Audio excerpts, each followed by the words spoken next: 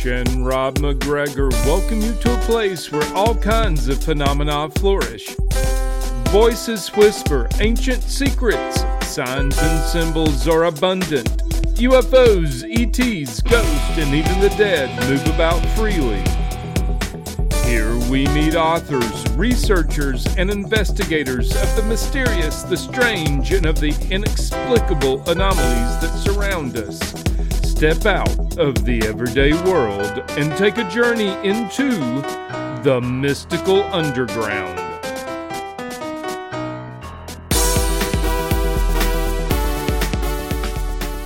Welcome to the Mystical Underground, and thank you for joining us. This is Trish McGregor, Rob McGregor, and our tech magician, John Posey. You can go to themysticalunderground.com, where we make regular posts and find out about our books. Our most recent nonfiction book is Phenomena, Harnessing Your Psychic Abilities. Trish's latest novel is Skin Shifters, and Rob's latest novel is Tulpas, now an audiobook as well as the print and digital editions. Okay, our guest today on the Mystical Underground is Susan Yantorno, a retired veterinarian who has had experiences that go well beyond our everyday physical reality.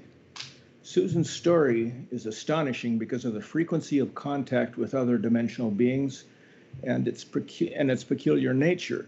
Susan first contacted us about 6 years ago after she heard us talking about our book. Since then, we've had a chance to meet Susan and her husband Greg several times, and they were both guests earlier this year on the Mystical Underground. So it's time for an update.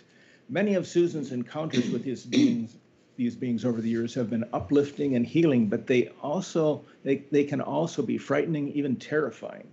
We're going to get into some of that today. These are very strange beings from our perspective as humans. They appear and disappear, move effortlessly through walls, levitate, travel in ways that are beyond our everyday concept of how we get from one place to another. Susan has taken fantastic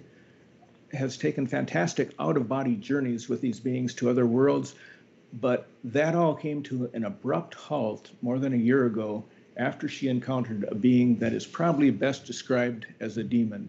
And this being, with its collection of minions, have relentlessly pursued, harassed, and blocked Susan from her out-of-body travels and joyful encounters. Susan also has made a collection of strange recordings of these creatures, which we'll get to towards the end of the show. We want to welcome Susan and her husband Greg, who has shared some of Susan's experiences. Hi, you guys. How are you doing? Hi, Rob and Trish and John. It's nice to talk to you again. Thank you for having me on. And Greg, thank you for joining us also. Thank you. Greg's here. Okay.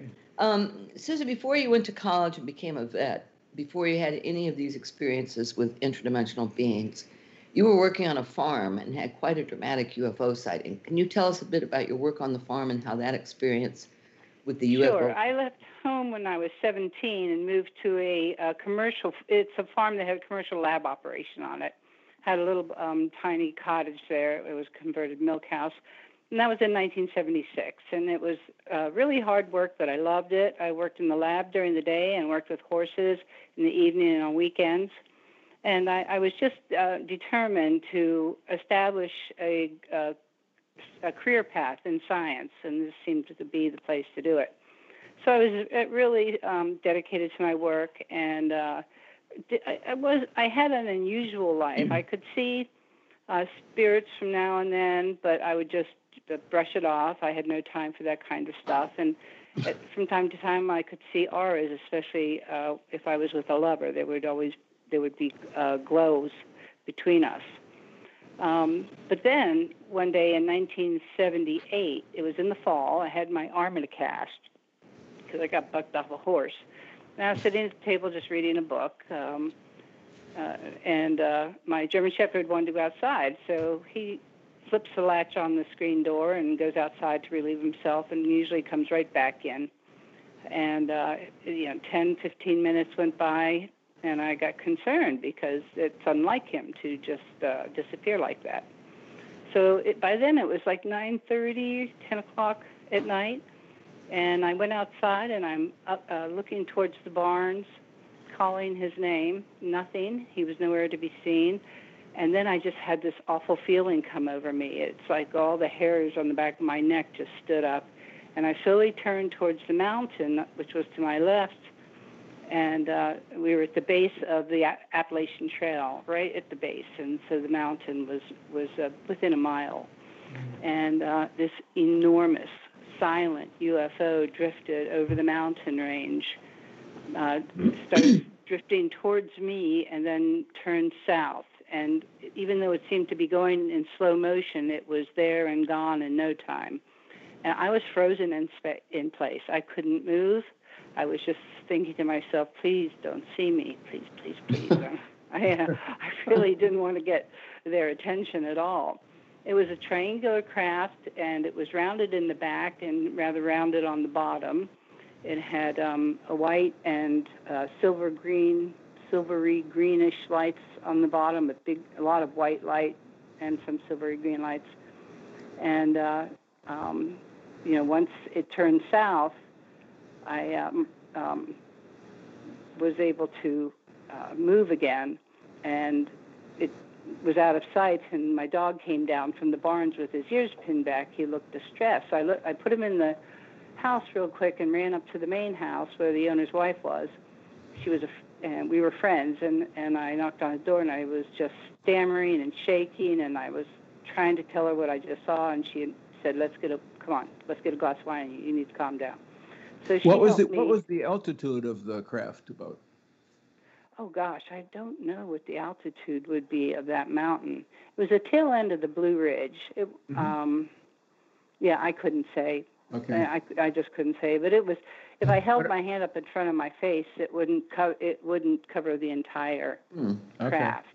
All right.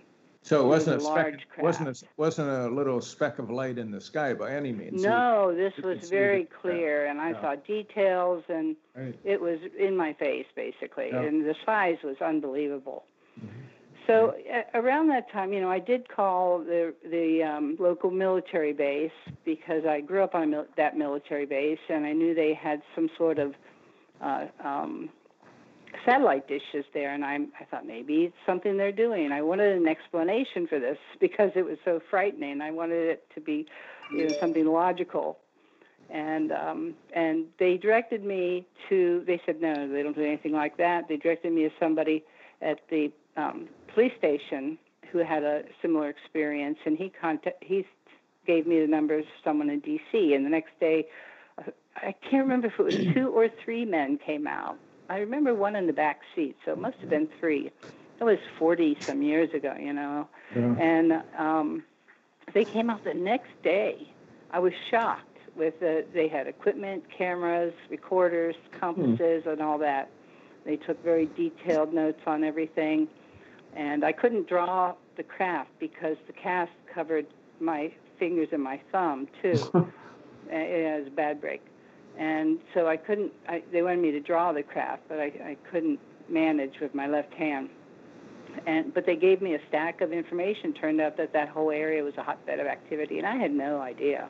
I mean, my whole life was that farm. I rarely went anywhere, and certainly never, discussed things like UFOs or anything like that. It just wasn't, something in my life. But at the same time this was going on, I was always noticing out of the corner of my eye these, what I thought were ghost children appearing and reappearing around the barns. They would be in the doorways just watching me, and I would swing around real fast and say, gotcha, hoping to catch one face to face, because I could see them in my peripheral vision. And they were always the same height, and I just thought they were ghost children, that's all. And as it turns out, it probably was what people call the Greys, or something similar to the Greys. So during this time, I also saw a very fully manifested ghost of a soldier in front of me when I was at a friend's house at a party, and just had a number of strange things happening in my life. But a lot of it I just dismissed, even though it shook me up. I used to love to look at the night sky, but after that I would walk up to the barns at night with my watching my feet instead of the stars, because I did not want to see anything like that again. And I think you told us, and I think you told us before that these men who came to the farm to interview about this wanted to take you somewhere, didn't they? Oh yeah, one of them did. He took me off to the side. But didn't you? Which was a little unusual. And he says, "How well do you know these mountains?" Mm-hmm. And I said, and I was a hiker, and I said, and I lived in that area all my life. I said, "Oh, I know them really well." And he says, "How about the Catoctin Mountains? Are you familiar with those?" And I used to go up there because there were a lot of nice waterfalls in that area and hike around. I said, "Sure, I'm pretty familiar with that." He goes, "Well, would you accompany me to the Camp David area if you're familiar with the Catoctin Mountains?" And I was like, "Well, I guess." I really wasn't sure if that was the right thing to do, but I thought, okay, I'm always up for a walk in the mountains. So I said sure, and he gave me his number. And this was like a Thursday, and he wanted to go on a Saturday. And that night, or the next day, I was telling my mother on the phone what happened, even though it's not something that my family was really open to, and how this guy wanted me to go with him up to the Camp David area. And just out of nowhere, and it just threw me off guard. She said, "Don't do it, Susie. He's one of them. He might be one of them." And I was like, "One of them? One of who?" What? Yeah. But she was it was such an urgent warning that it upset me. Yeah. And so I called the guy after I hung up the phone with my conversation with her, and I said, "Forget it. No, we're not doing it." And he was like very upset about it. Why? Who got to you? What's going on here? He was not happy with the fact that I changed my mind on that. Okay. And I was like, I don't want anything to do with this stuff. It is just weird and creepy. But it turns out that the whole area had a lot of UFO activity. It was the area where the Blair Witch Project was filmed too. Oh, right. But, that was just around the corner in Burkittsville, which is a small town within a small town. Yeah. And so it was a very rural area, and even some of the farmers that were super conservative people around there had very similar UFO sightings, which shocked me. I learned all this through these guys who came from D.C. I don't know if they were part of the government projects or if this was an independent group. I just don't recall. Was Fox Mulder with them? What's that? Was Fox Mulder with them from the X-Files? Oh, no, okay. I don't know anything about the X-Files. Yeah, I don't watch the stuff. I don't read this stuff. So, but anyway, they gave me a bunch of published reports, probably about a half-inch thick stack. And it finally got to a point when I moved to North Carolina after that to pursue my career in science in the early 80s. I ended up just burning them all because I was like, I cannot do this. It's not fitting into my paradigm. Okay, I thought this was North Carolina. Where was the farm located? What state? The farm was in Maryland. Oh, okay, yeah. Yeah, Middletown, Maryland. It was a very rural area, a lot of horse farms around there, and crop farmers right at the base of the mountain. That was, we weren't that far from like Antietam Battlefield and Harper's Ferry, very historic area. Okay, well, let's jump to the late 90s now, when you're working as a vet and married to your first husband, another vet, and you both began having encounters with unusual beings. How did that start, and do you remember the initial encounter? Well, I married my previous husband in North Carolina when we were both in vet school. He was 2 years ahead of me, but he was 8 years younger. And we just, we were going to, build our empire as veterinarians working together. And so he was, we never discussed anything outside of science, really.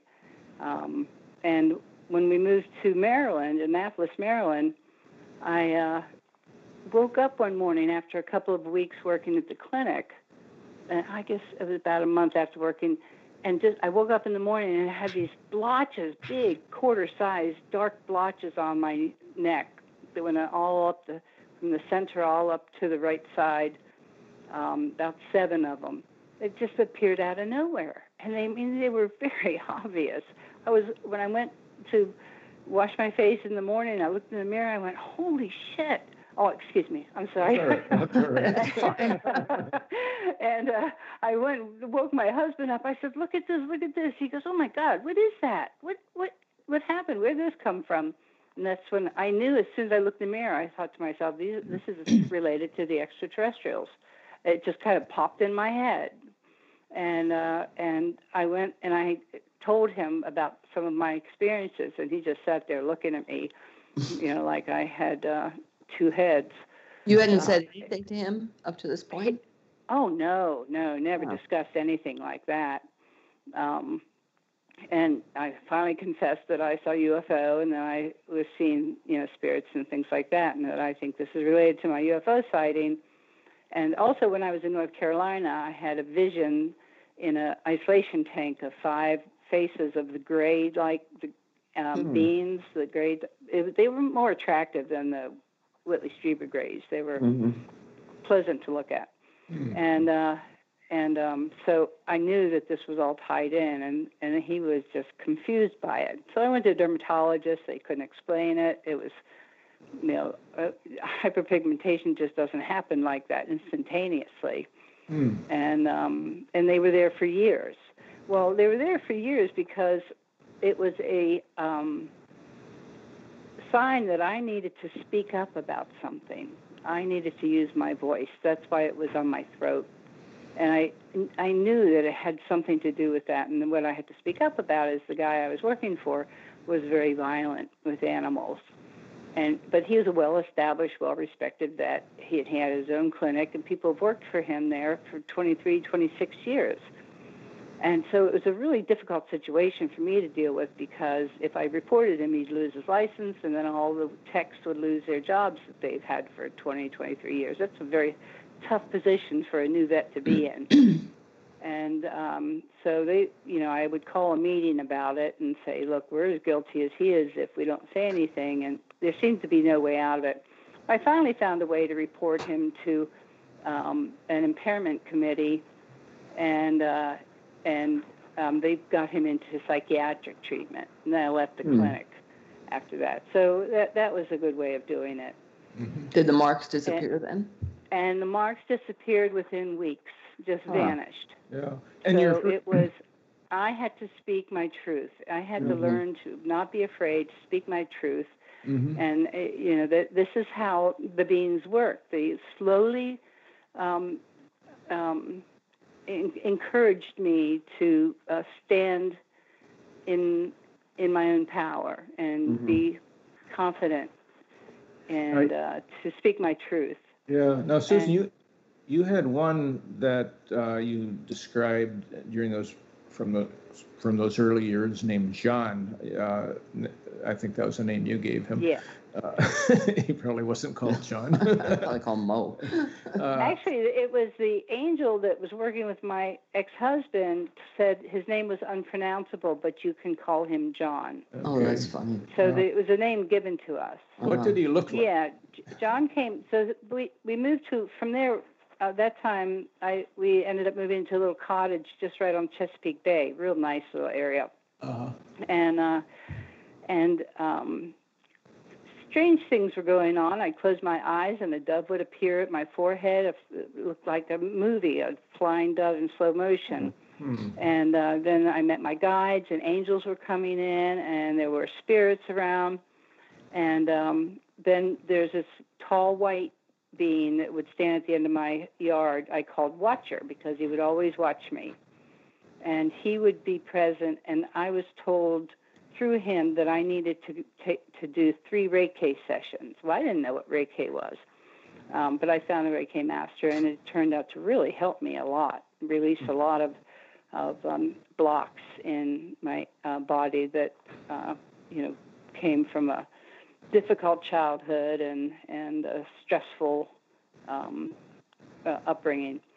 So I did the 3 Reiki sessions, and that's when John was brought in. And he first appeared to me physically, fully physical, very, very, so tall he had to hunch down to work with me, and he could touch my face from standing at the end of the queen bed. He could reach and touch my face.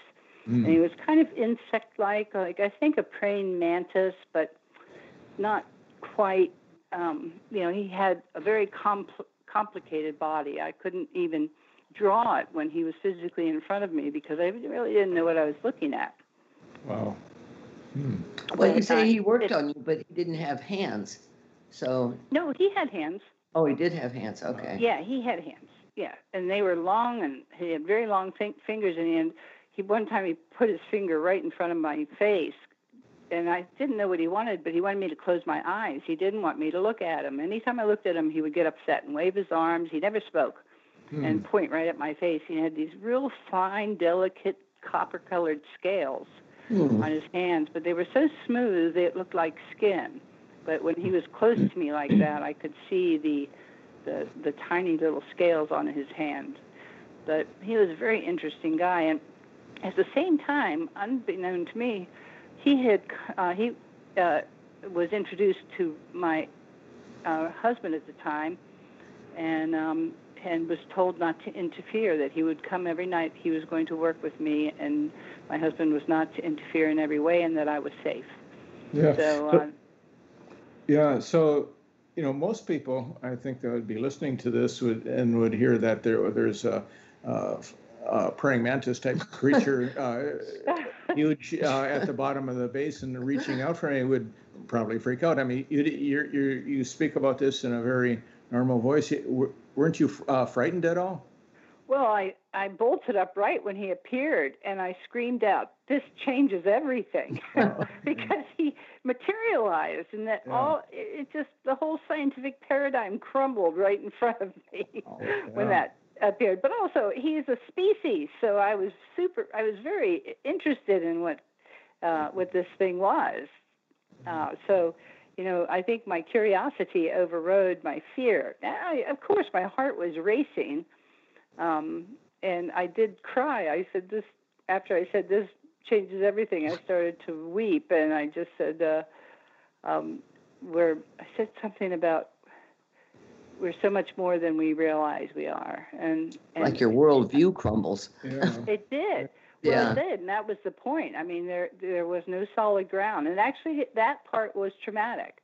Trying to fit it into my everyday life and incorporate it, there was no solid ground, and that was a very stressful feeling. Right. Until I surrendered to it and realized that is just the fact that there is no solid ground. This is a limitless possibilities. And you've said these beings seem to be able to move between physical and non-physical existence, and you've described them in terms of quantum physics, waves and particles. Can you talk a little bit about that? Well, actually, that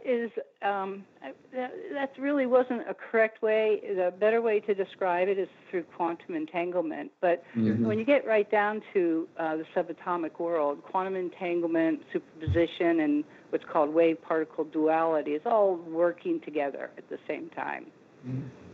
So they're moving through the subatomic world. Particles oscillate between multiple dimensions and realities. Electrons, it can exist in parallel states in parallel worlds, but are connected through entanglement. And I think that this is this ability to materialize and dematerialize, and for me to travel, which I do often, is related to quantum entanglement through something called quantum teleportation, which is the result of entanglement. It's a shared quantum state at a distance. So I think quantum teleportation and quantum entanglement is a more accurate way to describe how they're able to move from particle to from potentiality to actuality. That's what it is. And I think that's why he didn't want me to look at him, because watching him can collapse the wave function. inhibit his ability to dematerialize.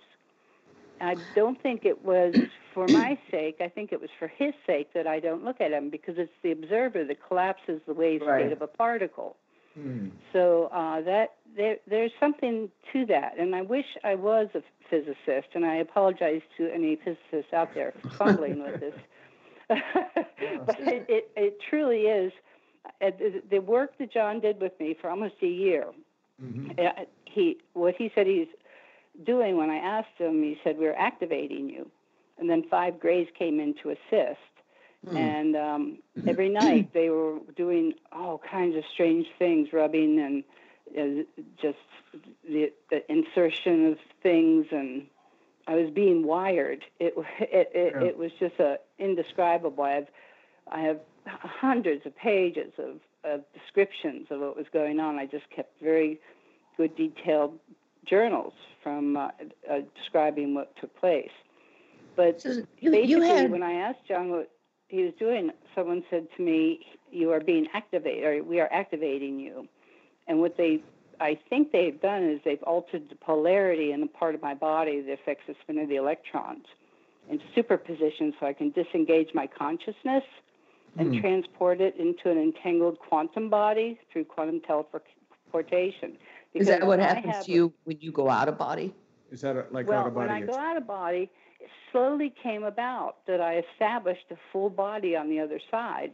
And it was interesting that there's another one involved, an observer, then my quantum body is complete.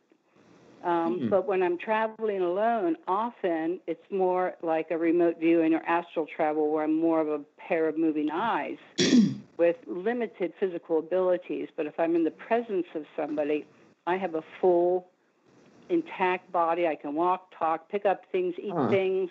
But it's a very light and buoyant body, and I just would love to play with it and jump and do real slow motion flips. And whenever I had a chance, I would play with my body. And you could actually, even though it sounds a little nuts, you can actually do flight with it, and it is a joyful state to be really.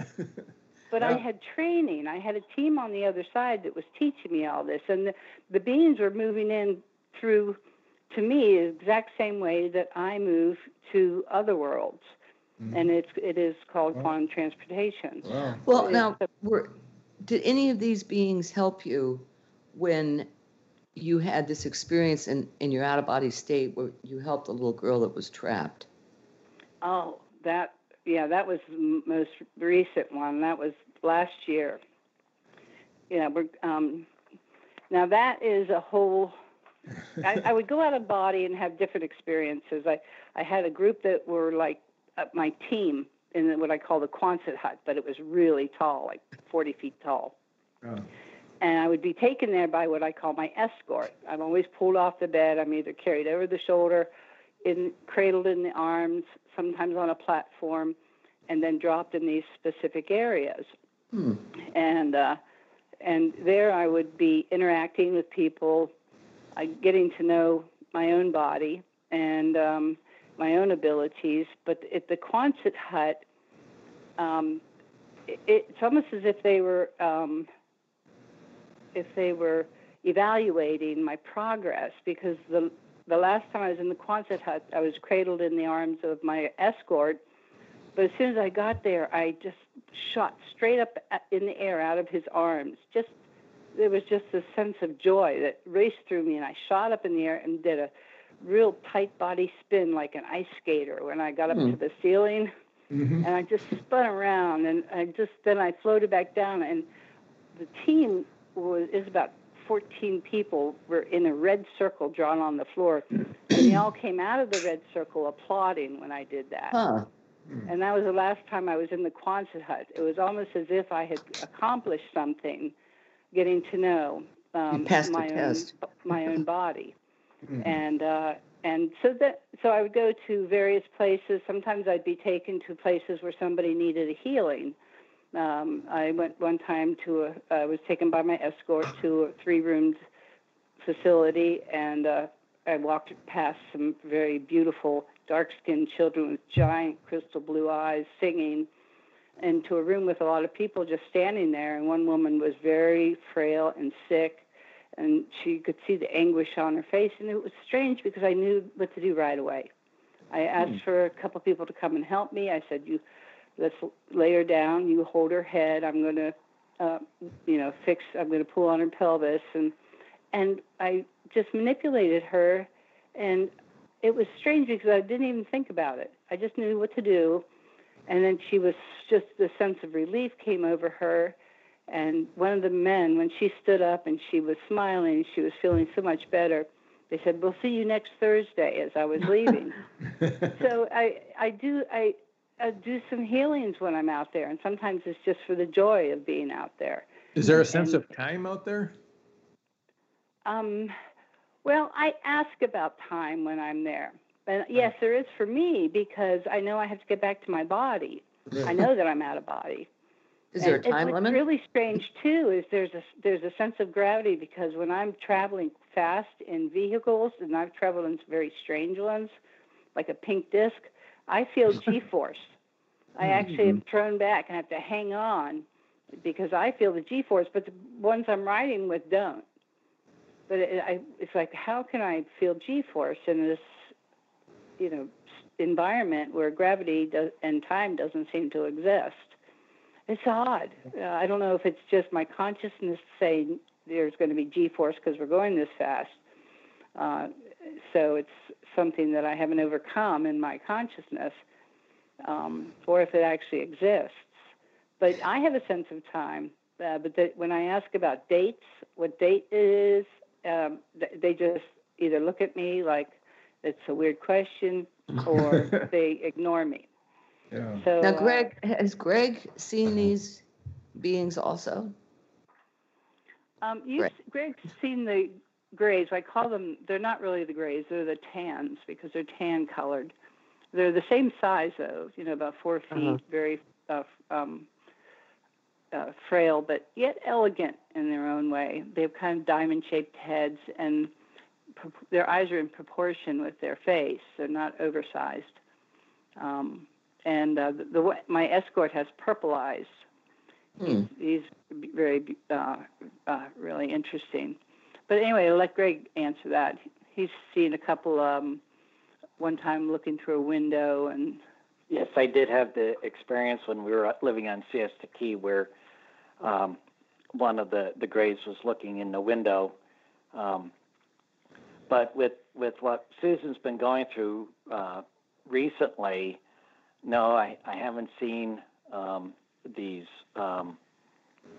creatures. The bad guys, the bozo. No, but I did have. Fortunate for you. Yeah, definitely, because I know what she's going through. Yeah.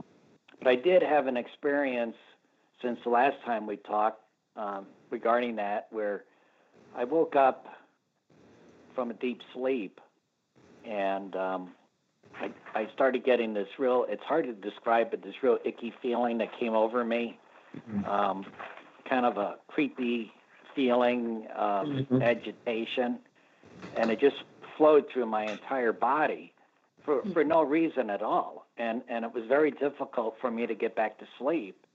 And when I shared that with Susan the next day, that's the same thing that she goes through practically every night. Yeah, it all started back with that little girl.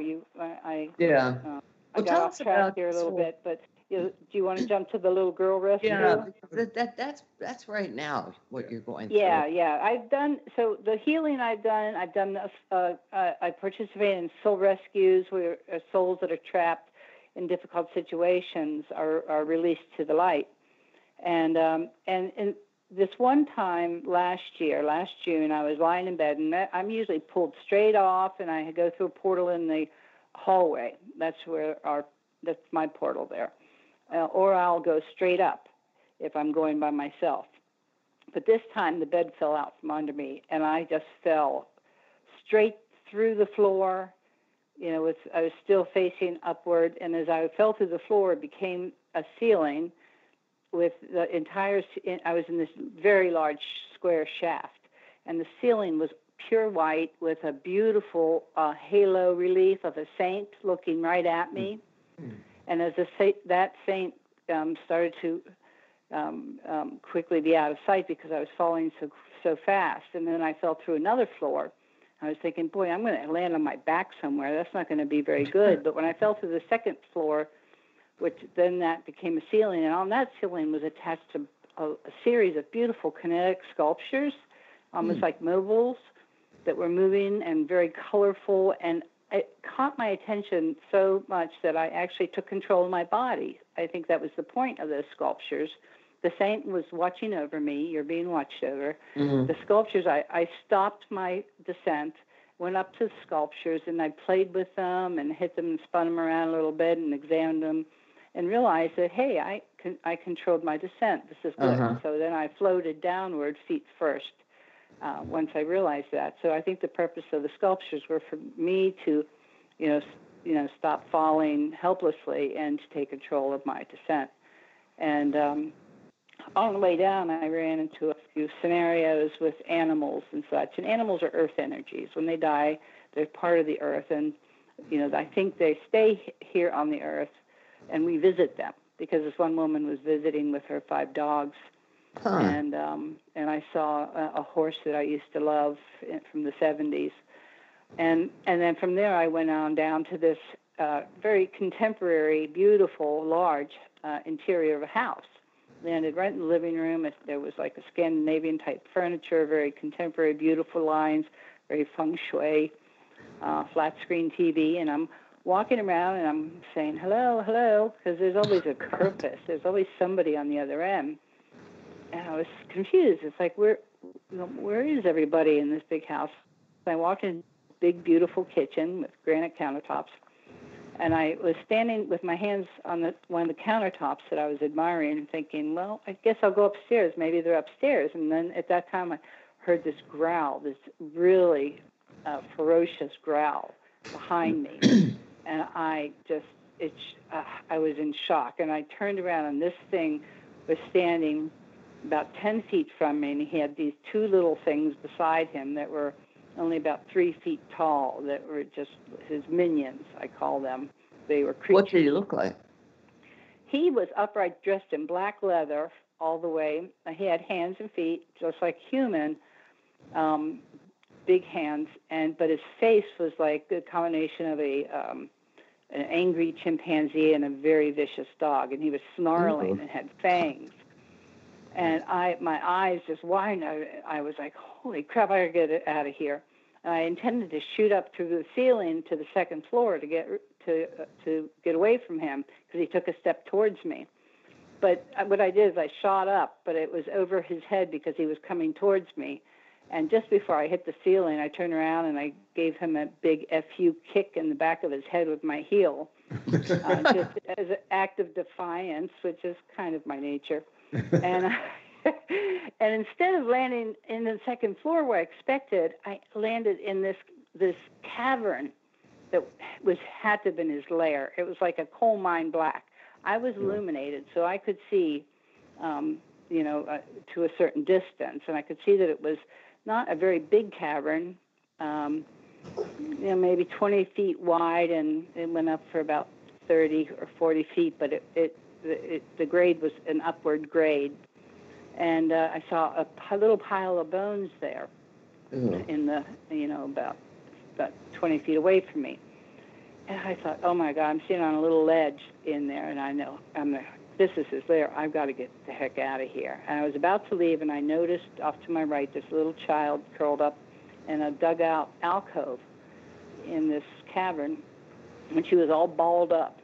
And I didn't want to say anything because I didn't want to attract the demon guy.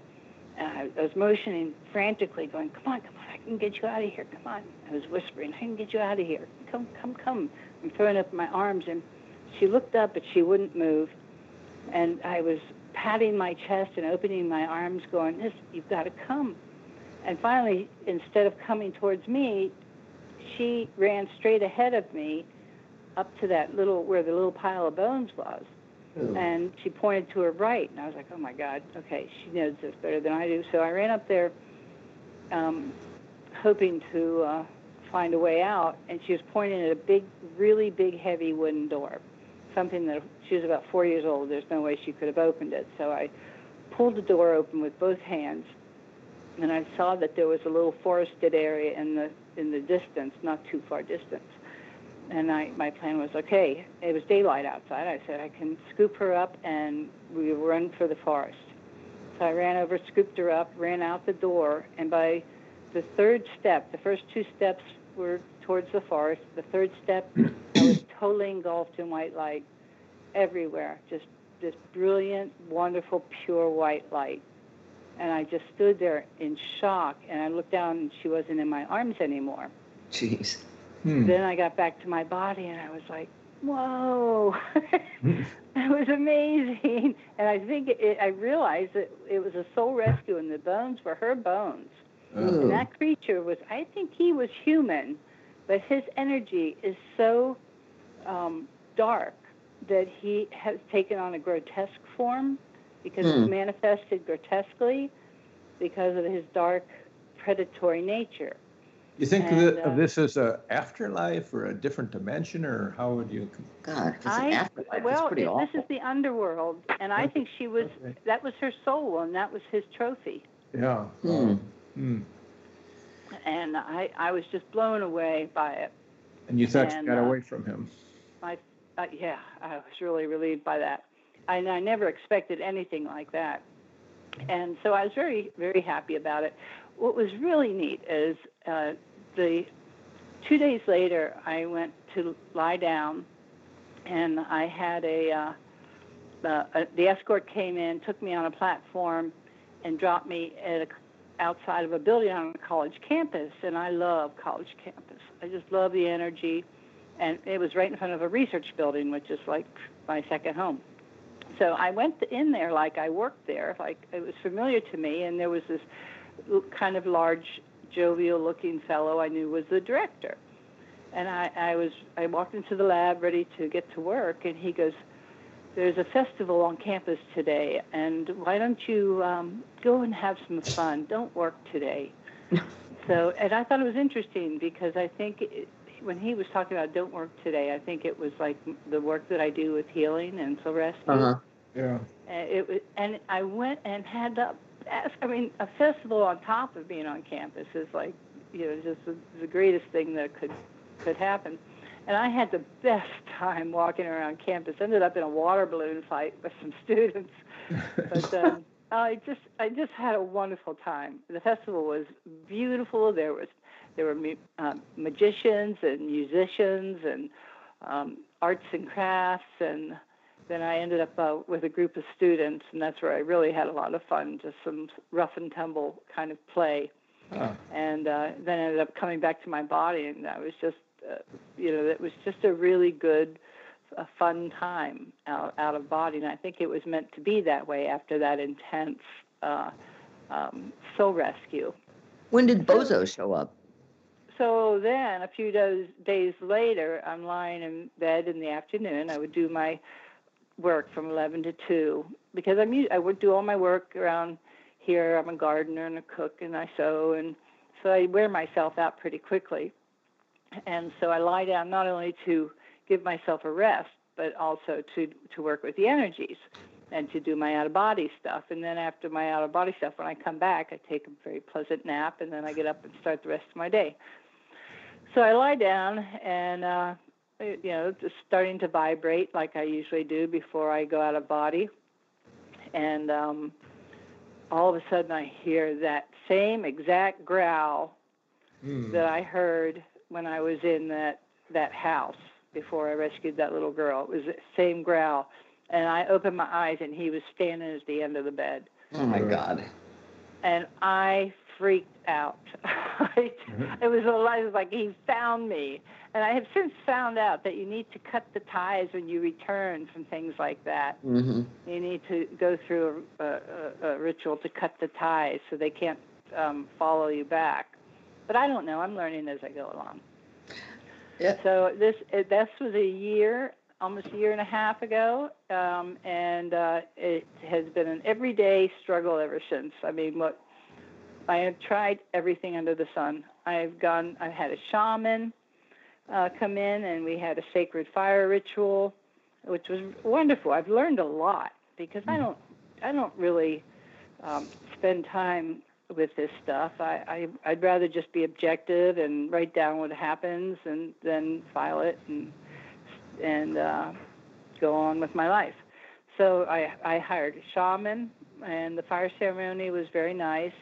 Didn't do anything. I got a medical intuitive to give me a reading. Went to a Reiki master, had an aura cleansing, and then I went to a psychic where I had to pour this salt water and herbal solution over my head with a bucket every day after I showered to cleanse my aura, right? And have candles and flowers in the room and do prayers in the room. So I did all that for like a month. It took me forever to get the salt out of my hair after that. I went to a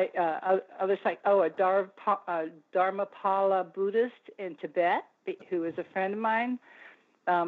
He wrote a very elaborate clearance ceremony for me, and he put his heart and soul in it. It took him months to do. It included music, and he recorded all the steps to do during the clearance ceremony. It was like an 8-hour event, wasn't it? Something like that? It took all morning for us.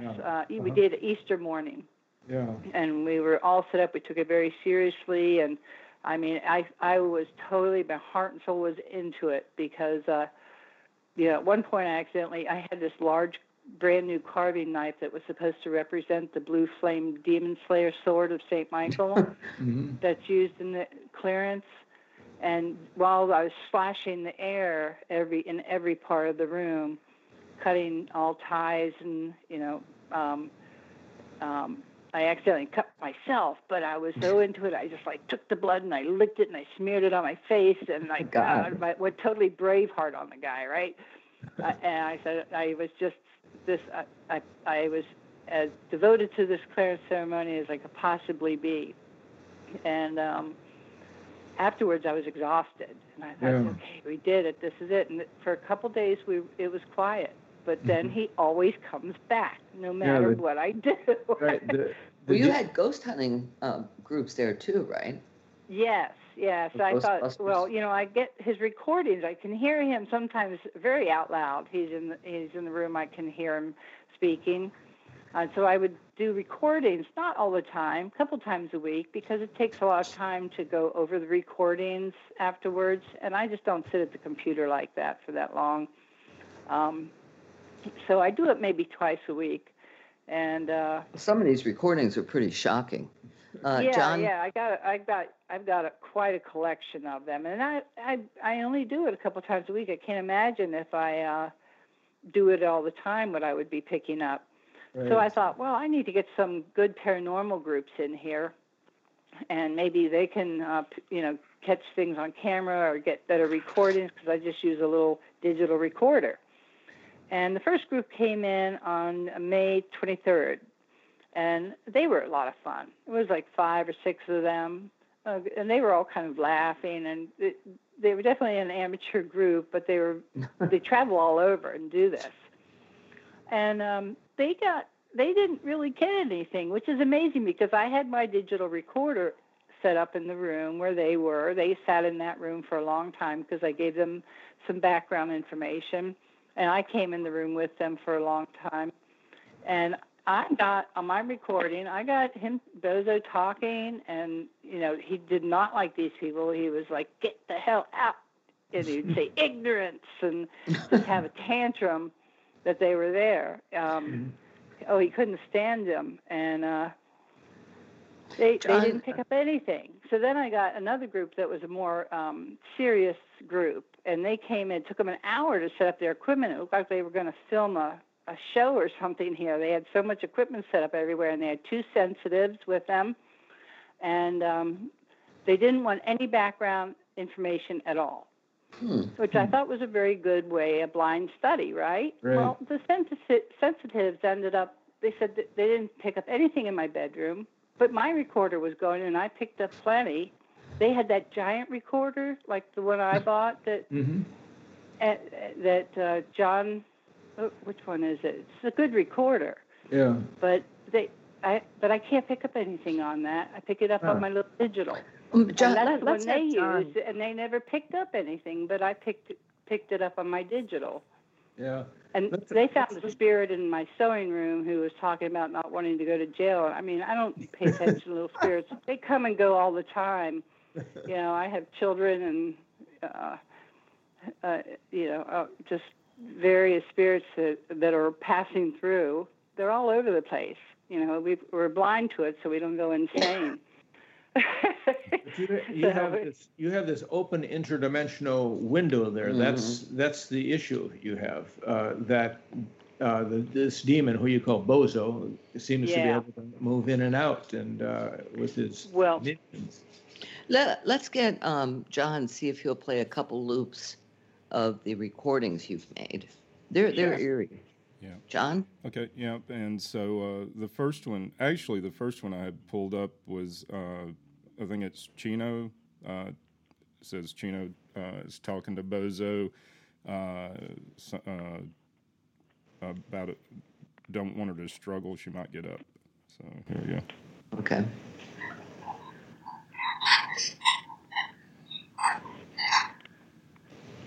And I'll play it again. That's weird.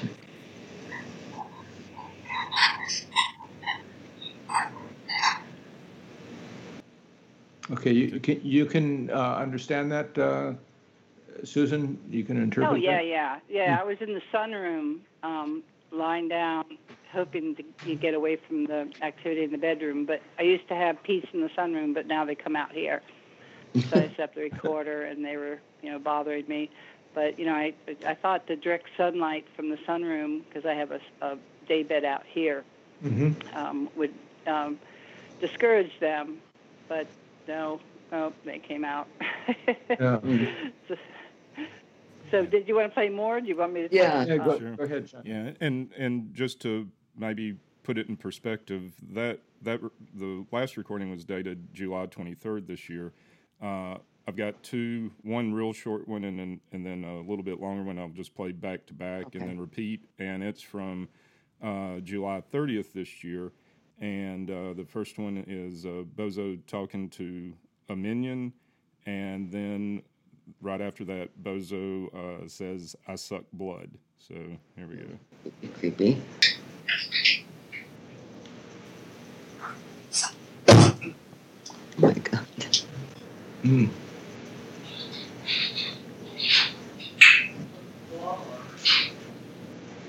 And real quick again.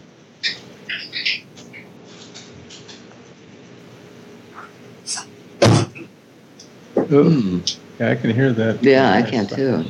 I suck it. That sound like you hit something. Okay. Yeah. Yeah, when I heard that one, I was like, "So you're a mosquito?" I figured you're some sort of parasite, and I mean, he likes to try to intimidate me all the time, but I intimidate him back. And I know we talked about this last time, but like on this last clip, it sounds like he's hitting something, but I think last time you said that doesn't really manifest itself. It's just you just catch it on the recording. Yeah, he has temper tantrums, and he'll slam things and throw things around. In one recent recording I have, he bumped into something and he used the F word, and then he talked about how he hit something, and you could hear it fall, but that was on his end. I mean, they're very physical on their end, which is very strange. I can punch him, and I'm punching air, but the minion will start whining afterwards. She hit me. God. But you had a physical experience recently too, didn't you? Just within the past week. Day before yesterday. Yeah. Okay. Yeah. Tell us about that. That is strange. Yeah, I was in the bedroom. I was lying down. I was really tired. So, I did, I sat up and I did a prayer where I'm really now just totally bringing in divine energy and stating my sacred contract to only work in the light and only to serve souls that are in need of help. and to serve creation. And I'm saying this out loud to make it very clear to these entities that they have no business here. And I have been blessing the house, and I'm telling them that this is sacred ground. They must go. They must leave. And when I was doing this the other day, I caught Bozo saying, "She is mine." I mean, he said it so loud I could hear it in the room. She is mine when I was stating a sacred vow to the divine that I serve. So you heard it. You heard it physically, not. I heard it physically, yes. But then I listened to the recording to validate that, and I went back in the room and I said, "I am not yours." Then I lay down, and I did some clearance of the room, with pulling in guides and protectors and things like that, and then I rolled on my side and took a nap. And I woke up with this terrible pain in my left side. They're always plugging into my left side. And I could feel this thing on my head. It felt like about a 7-inch diameter warm water balloon because it was squishy soft. It was warm and it had weight to it. And it's almost like it had some sort of tentacle that went down to about my 6th rib right behind my arm. And it felt like, someone was jabbing a real thick screwdriver or something into my side. So I immediately reached my arm up and punched the thing off of my head and grabbed the taser. I use a taser because it distorts energy. And I used a taser towards that thing that I knocked off my head. And then the recording I got from that, was Bozo saying in a real halting kind of voice, going, "I am angry." Then he said, "Shit, I am angry. I am hurt." And I was like, yeah. And that was the last one I sent you, John. Well, and so I'll play these back to back because I think this may be the one Susan, this may be the one you were talking about where Bozo says she is mine. So okay. Yeah, she is mine. Okay. And then here's the I am hurt from 10:16, right? Okay. Here we go. This is a little longer. It's about 20 seconds. Here we go.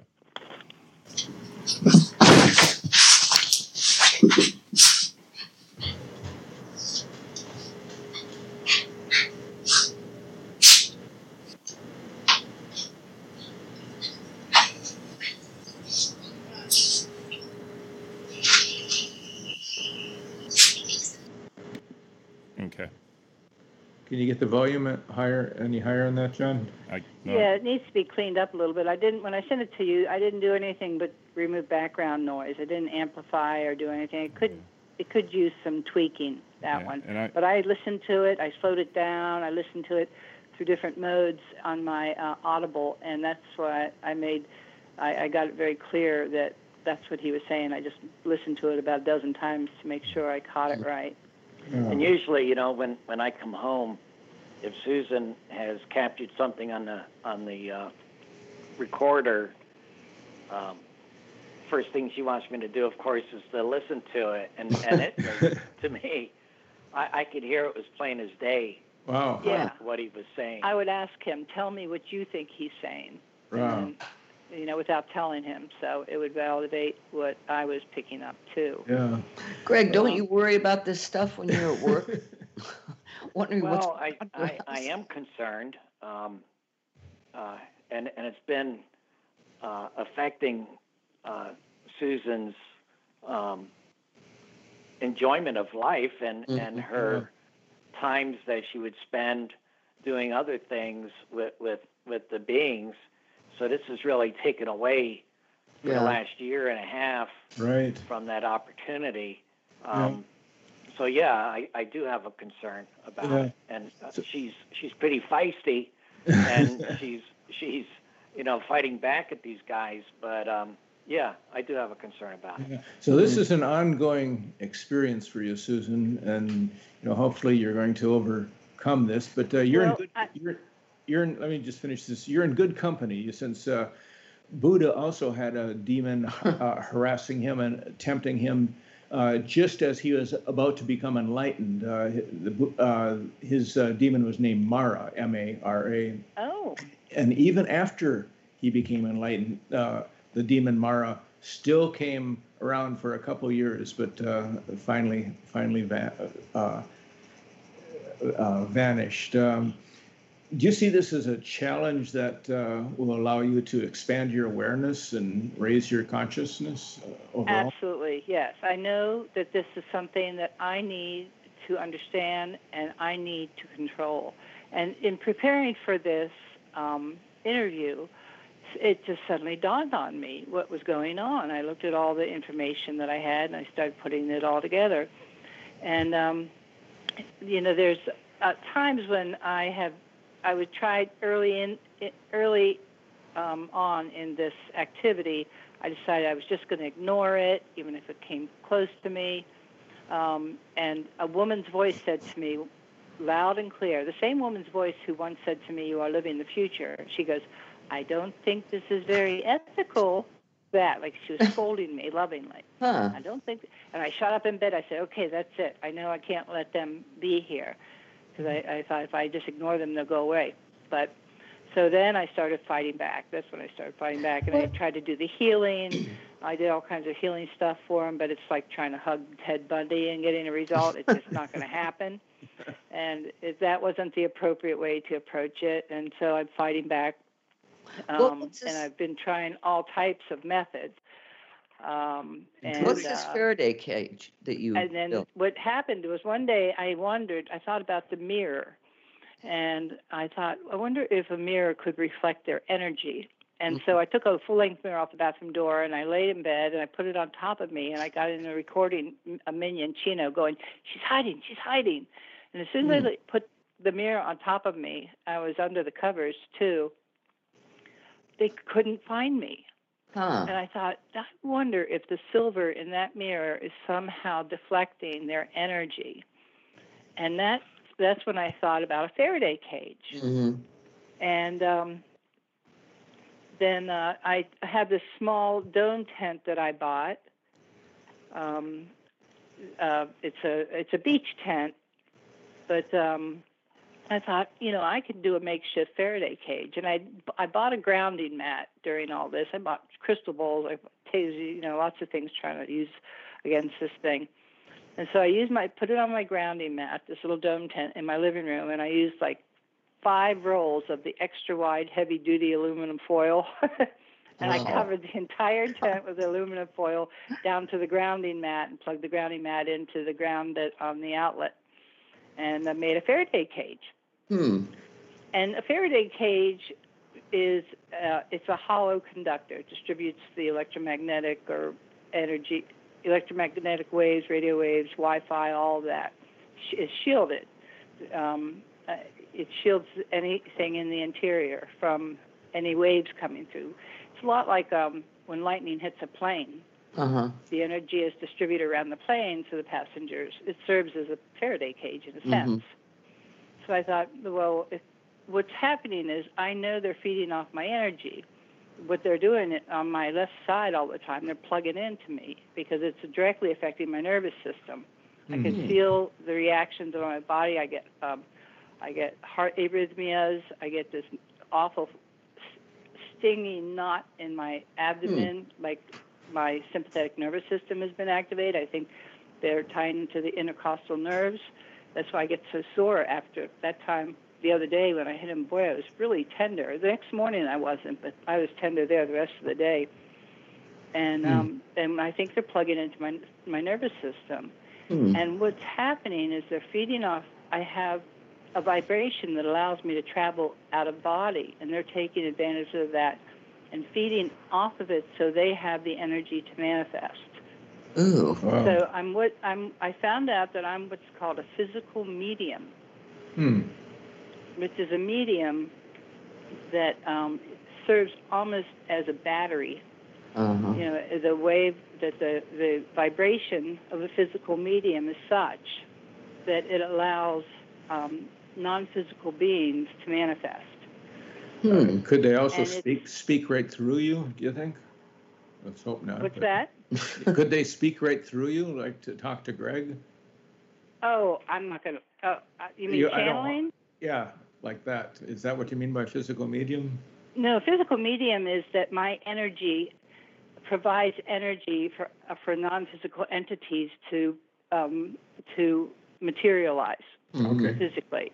Okay. That's why I get them to physically materialize in the room. Okay. That it's my frequency that allows it to happen. And I've been told this before. I've been told I was a tuning rod. Yeah. I've been told that I channel beings physically, and I never really understood what that meant. And then I talked to this amazing psychic in England named Gail Webb. I just read her book, Soul Searchers, and she devotes her life to working with clearing out dark energies from hauntings and things like that. Right. And she said, you are a physical medium and you are a rescue medium. And I think she really nailed that. I never heard of that, so I looked it up, and it's exactly what I've been told in the past, both by guides and by other psychics. What's your book so called? It's my Soul... energy that I need to control, and he's plugging into me and stealing it like if you would plug an extension cord into your neighbor's outlet to run your refrigerator. You know, he's feeding off of me that way. I don't think they're feeding off of my flesh. I think they're feeding off of my nervous system. Yeah. So this is somehow I've allowed this I've allowed them to get too close. Yeah, but actually, when you talked to Gail, she told you that protectors are watching to make sure that you're not in grave danger, and but they want you to go through this for many reasons. And one of them is to motivate you to go more public with your experiences. She says it's dragging me kicking and screaming into the public eye because I am like the as introverted as one can be. I would be happy, on a mountaintop with no one around for miles and miles. And I'm a homebody. I garden, I sew, I cook. I just love being at home. I love my husband, and I'm shy. And so, other than little bits and pieces, and also just using a pseudonym, I was not comfortable coming public with this. But now I'm out there with my name and really talking openly about it, and I'm getting a little more comfortable with it. It still makes me feel strange because I don't want people to think I'm Looney Tunes. And here you're talking on a podcast. Yeah, right. And you're I know. Right. And she is absolutely right. It is forcing me to go public with all this information, and I've kept very good records. Yeah, and very accurate records of everything. This is helpful to people who experience these types of things, but don't have a context in which to understand it. You know, so you're helping other people in that sense too. And we can't wait till your book is out. You're working on. Oh yeah.